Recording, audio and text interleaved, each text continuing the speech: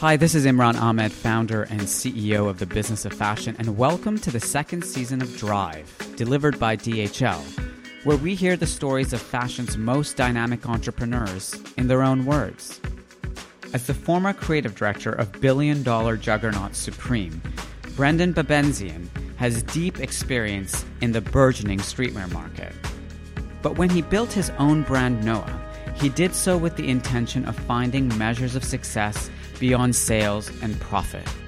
In a fascinating conversation with BOF's Lauren Sherman, we hear how Brendon is seeking to redefine his brand's relationship with consumer behavior while also doing good in the world. People are going to hold your feet over the fire if you're not all the way right. We never expected to be all the way right. We knew it wasn't possible, particularly for a small company with limited resources. Our version is kind of just saying, look, we're going to make the best product we can make.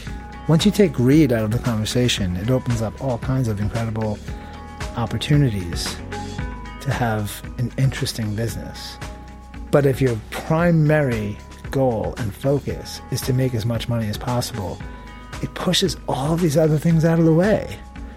You could decide to make something and make less money on it because you just want to see it out in the world, but not if the bottom line rules the day. So here is Brendon Babenzien on what it really takes to create a sustainable global enterprise. To start, I think people are pretty familiar with your story and they know your association with Supreme and all that stuff, and that you grew up surfing, et cetera, et cetera. I'm curious to know, when you were young, what were the kinds of things that were important to you, and how did that manifest itself in what you ended up doing for work? I mean, I was a kid, right? So silly things were important. Surfing, skating, girls, music. And by extension, clothing played such a huge role in that. And I'm not certain anyone was necessarily aware of it. You weren't really thinking too much about it, but you had your own style and you definitely gravitated towards things that sent a message about who you were. And in skating, that's always been a very real part of the culture. And same with surf. But I do tend to think that skate as a community is probably more progressive in a lot of ways, or at least is now. I think maybe when I came up in the 70s and the 80s, they were kind of equal. Surf was pretty progressive back then. Companies were doing really cool stuff and they were trying different ways of advertising, and it was all very creative and fun because it was just real surfers building these companies. There wasn't really roadmaps for how to do it or anything. They were just out there doing it. And I think their personalities as business owners and designers and creative directors or whatever they were all kind of came through. And it was, for me, kind of the golden era. So it was very basic. It was kid stuff, just looking cool, or clothes that kind of showed who you were, what music you were into, and, that kind of thing. And probably consciously or subconsciously, really trying to not be like everybody else. I think that's, when I was a teenager, that was probably a big part of the choices I made. Because I just didn't agree with society necessarily. I don't think I was fully aware of that at the time. It wasn't this really informed thing. It was more just ugh, I don't like that. I can't really tell you why, but no, I hate baseball, so it was just anything that went kind of counter to the normal narrative was really interesting to me. And I don't know what that means. I don't know if it means anything at all, or if it's just lucky for me that that's the stuff I was into, because I think that's the stuff that has been the most culturally relevant. Certain trends in clothing or certain types of music. Skateboarding culturally is, was nothing and now is everything. So I don't know if it's a personality thing or if I could have just as easily been a full-on jock. I don't really know. When you say that surf culture isn't as progressive as skate culture now, can you talk a little bit about that? What do you mean exactly? I mean, I should probably clarify that that's my opinion, because I don't know if there's any real fact behind that, but like that's just how it feels to me. Yeah. I think the nature of skateboarding as an actual activity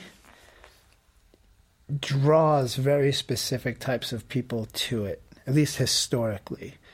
When you really had to like go out on a limb to be a skateboarder, when it wasn't popular, and when you were kind of an outcast for doing that instead of like, say, playing a team sport or whatever, it really said something about your personality, like, you know, your independence, your strength of mind and character. And I think also to some degree that you were going to be drawn to more creative things, because the creativity that goes into skating, just as a thing, an activity, is incredible. Like, it's an entire sport, if you want to call it sport, that every single step of the way is in a constant state of evolution. Things are being invented on it. Like, tricks are invented. They're like created out of nothing. You know what I mean? It's like, well, what if I put my foot here and I press down here this way? And that's crazy. You know what I mean? Like, the creativity that goes into evaluating urban landscapes and taking things and saying like, well, this is a staircase, but now it's a playground. And, you know, like, there's a banked wall over there or a metal curb, and kind of adapting it to your own kind of like will in skating. That takes tremendous vision and creativity. And when I look at the community as a whole, you know, skaters from 50s, 60s onward, you know, it becomes fairly obvious. I mean, people who are in skateboarding, they're musicians, and they're painters, and they're writers, and they're illustrators, and they're designers, and, you know, some of them are just skaters and they go on to be bankers too, but like, there's a lot of creativity in the community. And I guess with surfing specifically, in the last 15 years or so, it feels more like just, I mean, it's fun. That's really, whatever I think about it from a cultural standpoint, you can kind of throw it out the window, because the fact is it's fun. And if you do it, it's fun, and that's really all it's about. And the other stuff doesn't really enter the conversation as often, but since you've asked, we'll talk about it. And it's like, it just doesn't push the boundaries as much, you know, as skateboarding does. Culturally, you know, it did. I think there was a time when surfers would travel and explore. And I think for a long time, you know, and I guess still today, surfers were responsible for, you know, really exploring cultures around the world, like going to places people hadn't been, different types of food and everything else. And that's incredible, you know, I mean, and surfers for a long time, and maybe still are, some of the first people to go places besides the people that live there, you know, in search of waves and unridden waves or whatever, you know. But I still think that just skateboarding as a culture is just incredibly progressive and draws interesting, creative people to it, you know, very organically. Yeah, that's super interesting. How did you become a designer and kind of use that? I'm not a designer, so I don't think of it like that. I never studied it. I couldn't make a pattern. I can't sew. I mean, that's not what I am. You know, I think to say that I am would be like a real disservice to people who spent real time studying and learning and crafting skills. You know, I'm some weird new thing. You know, what would you call it? I'm not really sure. You know, like I've made jokes that, you know, people like me are like glorified stylists. You know, and I don't know, and I'm not belittling what I do. You know, like you know, Sean Stussey's a hero to me, and you know, like James Jebbia is, you know, one of the greatest cultural minds that we've seen in 100 years, to recognize what's happening with youth and being able to kind of like capture it and present it, and then at the same time make it a business, which is a whole other conversation.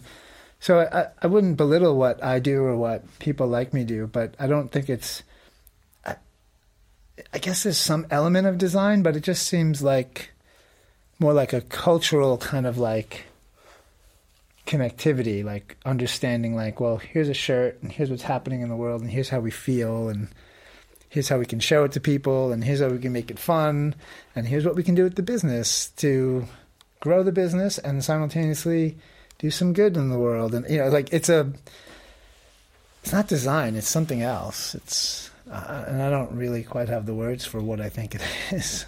What made you decide to start your business and to do something on your own and use that skill?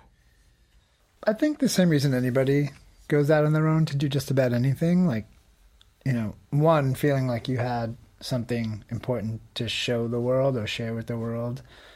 And in my case, I really felt like businesses, generally speaking, were not operating in a responsible manner. They were just, the legacy of capitalism from post-World War II on was, if you're successful in business, you're kind of a god. And, that peaked in the 80s and into the 90s. But how you made your money or what happened in the process of you making these, like, millions or billions or whatever, and having a yacht and beautiful women around and champagne and all this bullshit, like, no one cared how you got it. And that's a disaster. And we're feeling that now. We're feeling the results of all of that, not caring how it happened and just saying the success itself is the thing. And I just never really believed in that. I feel like, well, how you get there matters. What you do matters. So we wanted to start a business that kind of like operated with that in mind. And, there's many levels. There's that, and then we wanted to make clothing in a slightly different way, and wanted to make things that maybe others weren't quite making at the time.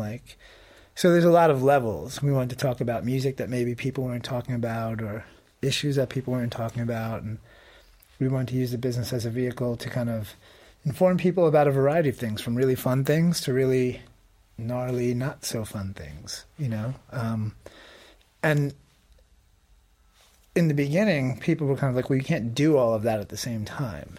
And that was the push. It was like, well, yeah, we can. Like, why can't we? So no one does it, but that doesn't mean you can't. And that felt to me, and I think to some degree to Estelle, my wife, as if like, that's like telling us we can't be us. Right? This is all the things we are. So why can't we just be ourselves and put that into our business? So it just felt ridiculous. And that kind of, I think, spurred us on even more. So when you say responsible and building something responsibly, what kind of practices did you put in from the beginning, and what does that mean to you? Does that mean, sourcing dead stock material? Does that mean not making as much as maybe your wholesale partners want you to make? What we did don't that really mean? we have a couple wholesale partners. We're not really a wholesale business. Yeah. It's probably not as sexy as people would like it to be. It's a variety of things. I think there's a misunderstanding, because now these buzzwords like sustainability and all this stuff, they're so important to the industry that like people are going to like hold your feet over the fire if you're not all the way right. We never expected to be all the way right. We knew it wasn't possible, particularly for a small company with limited resources. So our version is kind of just saying, look, we're going to make the best product we can make. We're going to make them in countries where we know people are looked after at work, where they're not forced to work long hours, where they get vacation time and healthcare and all of these things, where there's reasonable environmental laws in place, so we know that the factories aren't just dumping stuff out the river and the people down the next town over are getting sick from it and all that, So it's very fundamental, basic stuff that we do. We just make a better product, and we ask people and we talk to people about being responsible consumers, because I think one of the big issues we're going to see is kind of like, we as consumers are incredibly lazy, and we want the government to tell the companies what to do. And to tell the companies, well, now you have to operate like this. And then we go, cool. I can go back to just buying as much shit as I want because now they're making it better and more responsibly. But that's not really the answer. Like, it's a big group kind of effort. So we do our part. We make a better product. We ask people to keep it longer. We speak a lot about defying trend and just being kind of like yourself and letting your own creativity come through and not leaning on labels or trends or whatever, which would imply that you're much more creative. The people who look good with less are obviously more creative people. And the people who have to wear the latest and the greatest from head to toe, they're just rich. Like, they're not special necessarily creatively in how they dress themselves and present themselves. They just have the money to buy all the latest shit. So that's kind of it. And, you know, we layer on top of that social stuff where if we, you know, don't like something that's happening in the world, we'll try and direct attention to it. And if we're directing attention to it, then we're definitely directing money to it as well. We would never talk about something, say, graphically, and then just keep the money. You know, it wouldn't be like, save the planet T-shirt, and then like, don't give any money back. Like that, we don't operate like that. Every single thing we talk about, if it's a social issue or an environmental issue, some of that money is definitely going somewhere to help the problem we're talking about. And to be perfectly honest, I can't guarantee it's making a difference. I have no idea if it is or isn't really. My suspicion is that if we all did that, things would be better. If every business, every person in business did little things, then the world would be a much better place. I can't prove that. It's theoretical at this point, but I believe in it, so I'm doing it. Have you seen more businesses? Because the challenging thing is getting every single business to, it's a complete change in culture and the way the world operates. It's a capitalist society, globally making money, growth. We talk about growth constantly at BOF. Is growth success now? That's a little unclear, but to be successful, you need to have a company that's profitable, that's making money, et cetera, et cetera. Well, I guess you do if you're talking in business terms and historical business terms. But you can redefine success. If success is just, well, this company's making a ton of money, that's it, end of story. But you can build in other things that define success. Like, well, this company makes less money, but everybody that works there is really happy and enjoying their life. And yeah, we're not making as much money as other companies, but if you factor in people's happiness into the economics of it, then you redefine what success means. How else are you measuring, okay, we're doing well right now? I mean, the fact that we stay in business and continue to be able to make clothing and we continue to be able to expand is one very obvious way. But the fact that we're able to do it while we're layering in more and more stuff, you know, improving our supply chains, figuring out ways, you know, we're in the process of testing new packaging because that's always been a big issue for us and for most companies. So as we continue to do more stuff and help more people or, you know, make more recycled cotton products or use more recycled, you know, plastics materials, you know, and it's not a lot, but each season it's a little bit more, while maintaining a group of people from warehouse staff to store staff to people in the office who seem to be really happy and motivated and enjoying what they do. Those are all the levels. So we just look at all of those things. And, you know, I mean, I know for me and, you know, probably for Estelle as well, like probably the best days we have are the days where we've done something and one person or 5 people or 100 people are like, I'm so happy you guys did that, whatever it is. Last night we had Ben Anderson, who most people know from Vice. We did a War is Hell graphic, long sleeve tee.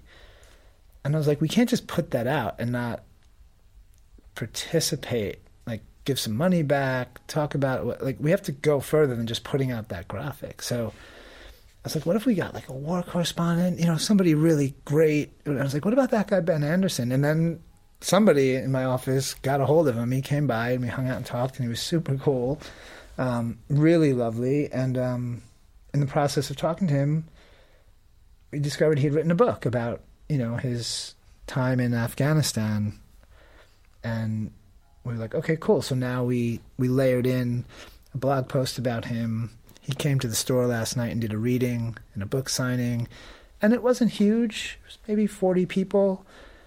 At least 6 people came up to me after and were like, this is incredible. Thank you. And even his friend, this guy that came with him, was like, Ben often gets really discouraged because he feels like his work doesn't mean anything. And the guy's putting his fucking life on the line to bring us stories that a lot of us don't pay attention to.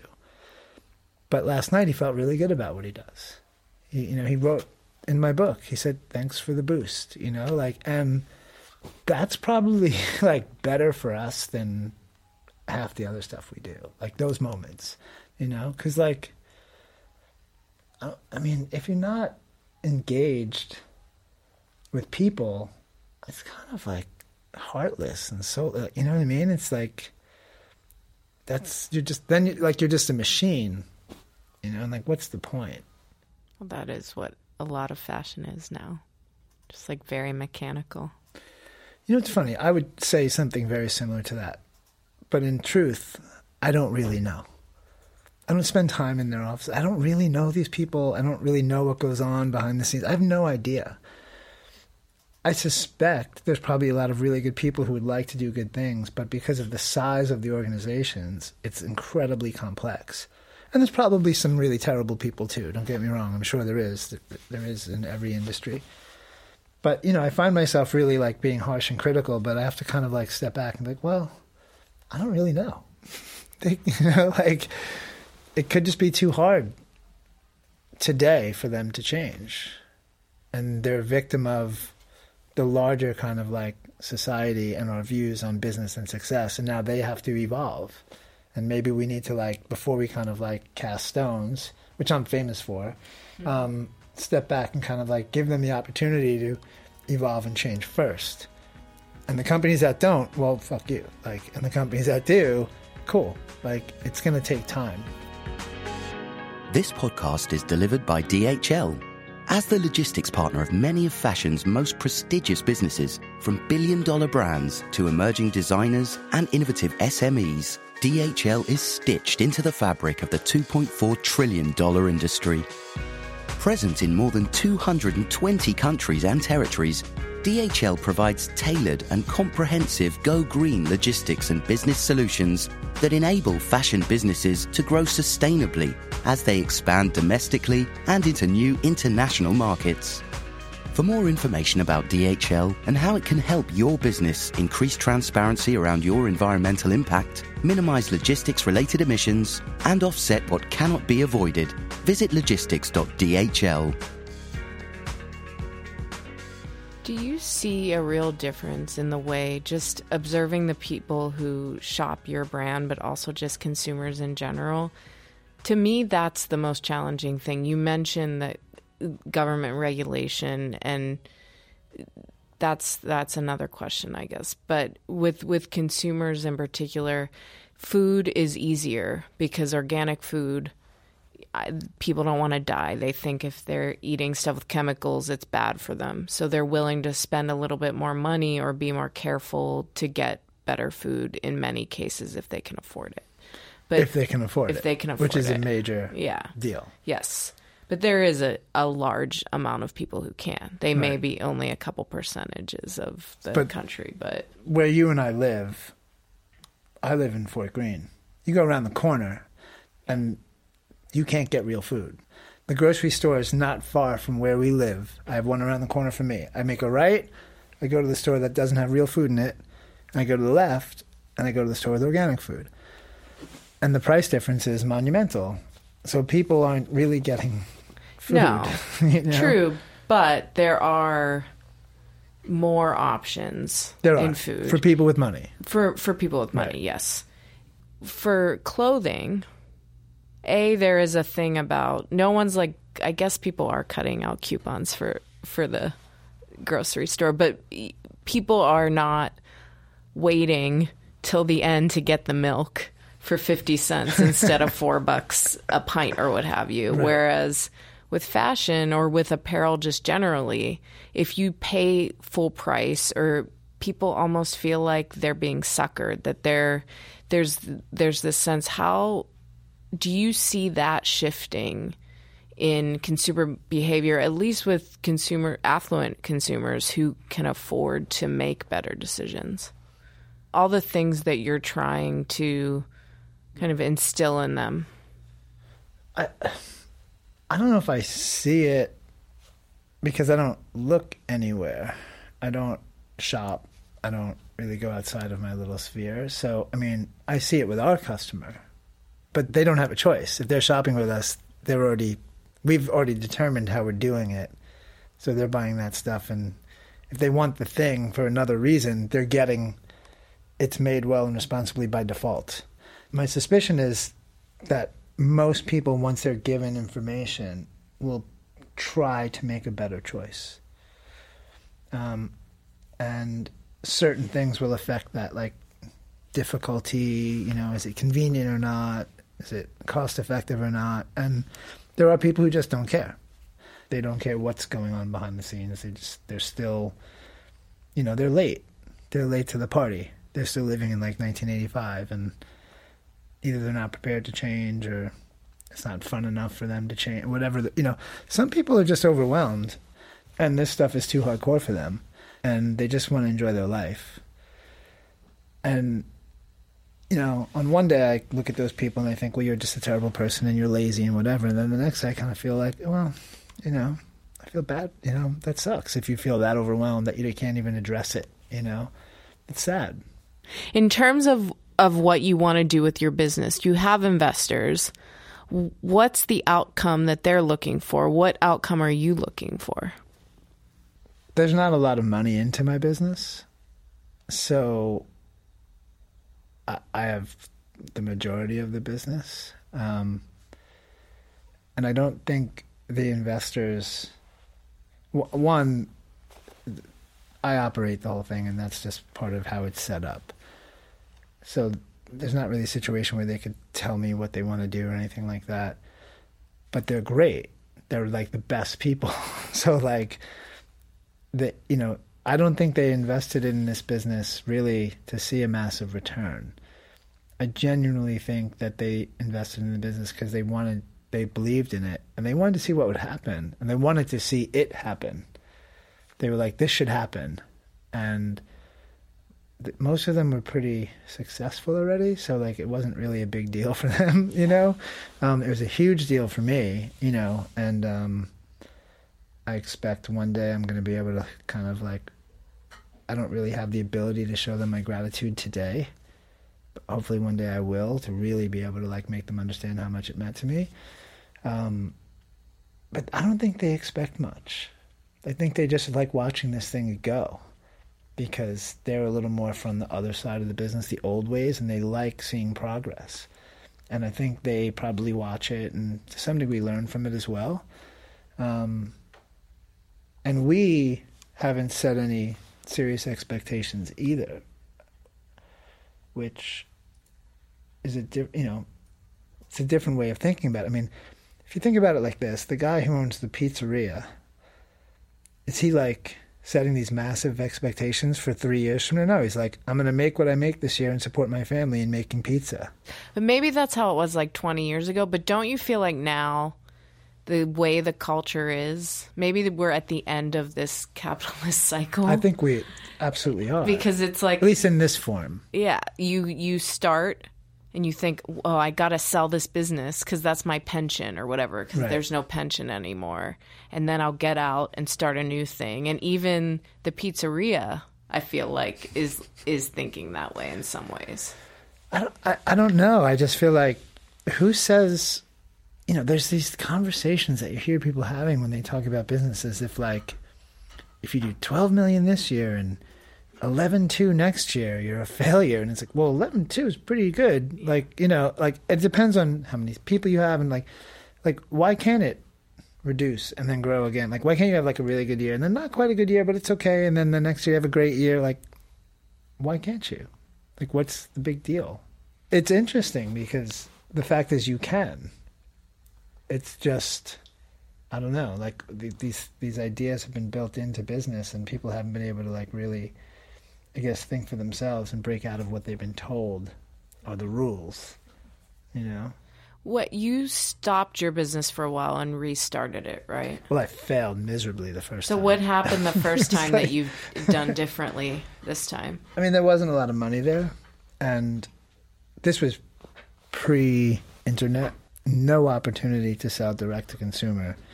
And, what's interesting about stores, like your own retail situation, is like, it's really cost prohibitive. Like, it's really easy to like build a sample collection and then show it to a bunch of big retailers. And if they buy it, cool. Maybe you can get some deposits to pay for the production, and you're on your way. It costs a lot of money to open a store. So the first time I did it, it was still in that world of, editors and buyers held all the cards. And from where I was standing at the time, I was like, this is ridiculous. Like, and I tried, and I'm not a great business person organizationally. I think I have some vision in other ways, but I'm not organized. I'm not a good manager, so it was just impossible for me to operate in that system where I have to deal with buyers. They have to give me orders. Editors have to like you in order to feature your product for anyone to see it. I mean, you had no communication with your customer directly. You had to rely on other people's version of what you were in their stores and how they spoke about it. And I'm just such a brand person that doesn't suit me. So it was a disaster. It was a total bloodbath. And when you did it this time, did you open the store from the beginning? Yeah. Yeah. Yeah.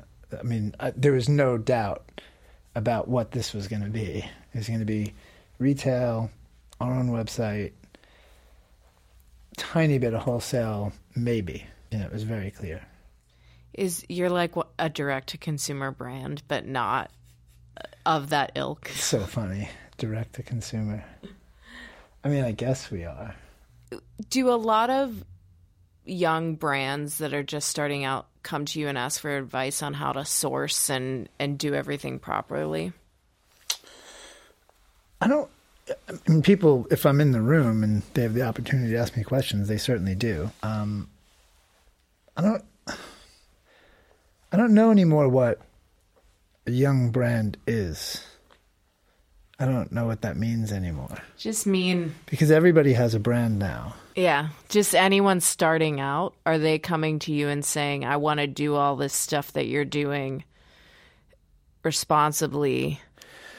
People have. Yeah. I mean, generally the people that would have the nerve to come to somebody and say that is somebody a bit younger who has a lot more optimism and to some degree ignorance, but in a good way.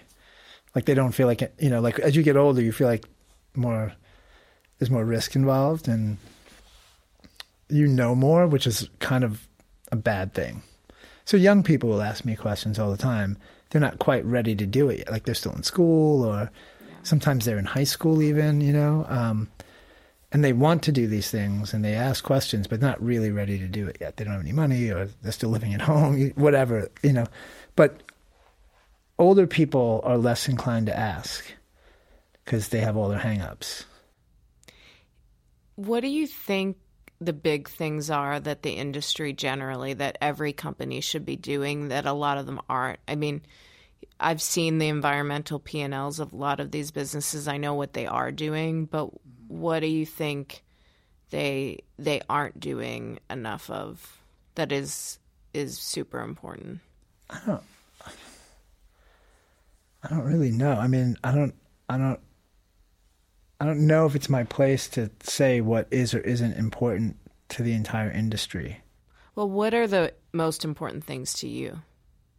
The things we've been talking about. Like, of course, we want to be financially viable so we can support ourselves and the people who work in the organization. But, you know, enjoying it, feeling really good about the things we're doing, creating great content. And I don't just mean like creating great content isn't like it's successful content. Like it got a lot of likes. Like I just mean like really good. Whether fucking 20 people like it or 2 million, it's just got to be good. It's fun. You know, it's doing the stuff we love and being able to continue to do the stuff we love on a daily basis. You know, the music we play in the office and the fact that we all just get to like be kind of knuckleheads all day in the office as opposed to this really stiff situation, you know, like that's what's important to us. And making sure that our success is other people's successes, whether, you know, whether that means sending money to the Bahamas to help those people because we were able to sell a lot of T-shirts, or, you know, helping staff members pursue their interests, and whether it be painting or music or skateboarding, whatever it is, like just not being fucking greedy, essentially. That's kind of what it comes down to. These people and businesses can do whatever the hell they want. Once you take greed out of the conversation, it opens up all kinds of incredible opportunities to have an interesting business. But if your primary goal and focus is to make as much money as possible, it pushes all these other things out of the way. You could decide to make something and make less money on it because you just want to see it out in the world, but not if the bottom line rules the day. But if you want to have fun, you can do it and make a little less money, you know, or like you want to help somebody somewhere so you can send money to that organization and that's less for you. But if you feel like, well, the economy of our business, you know, the way we think about economics and success is we're able to stay in business and grow while helping others or just doing fun things. I mean, that's kind of a really cool thing, you know. I think anti-greed is going to be a huge topic of conversation for the next couple of years. I mean, I hope so. I don't know if it's possible. I think greed is, to some degree, just part of human nature. There is a theory that I have that the population is split into actually good and bad. Like literally, the concept of good and evil has arisen from the fact that there's good people and bad people in the world. And that's just the way it's always going to be. And it's an ongoing struggle and war for as long as humankind exists. We're getting very deep on the BOF podcast. We are. I mean, but that's, you know, that's a thought, right? Another thought, if you were to ask Estelle, for example, is that we are in constant evolution and we're just kind of infants as a civilization right now. And we will evolve to be much more, you know, intelligent, considerate, empathetic, whatever, as a species over time.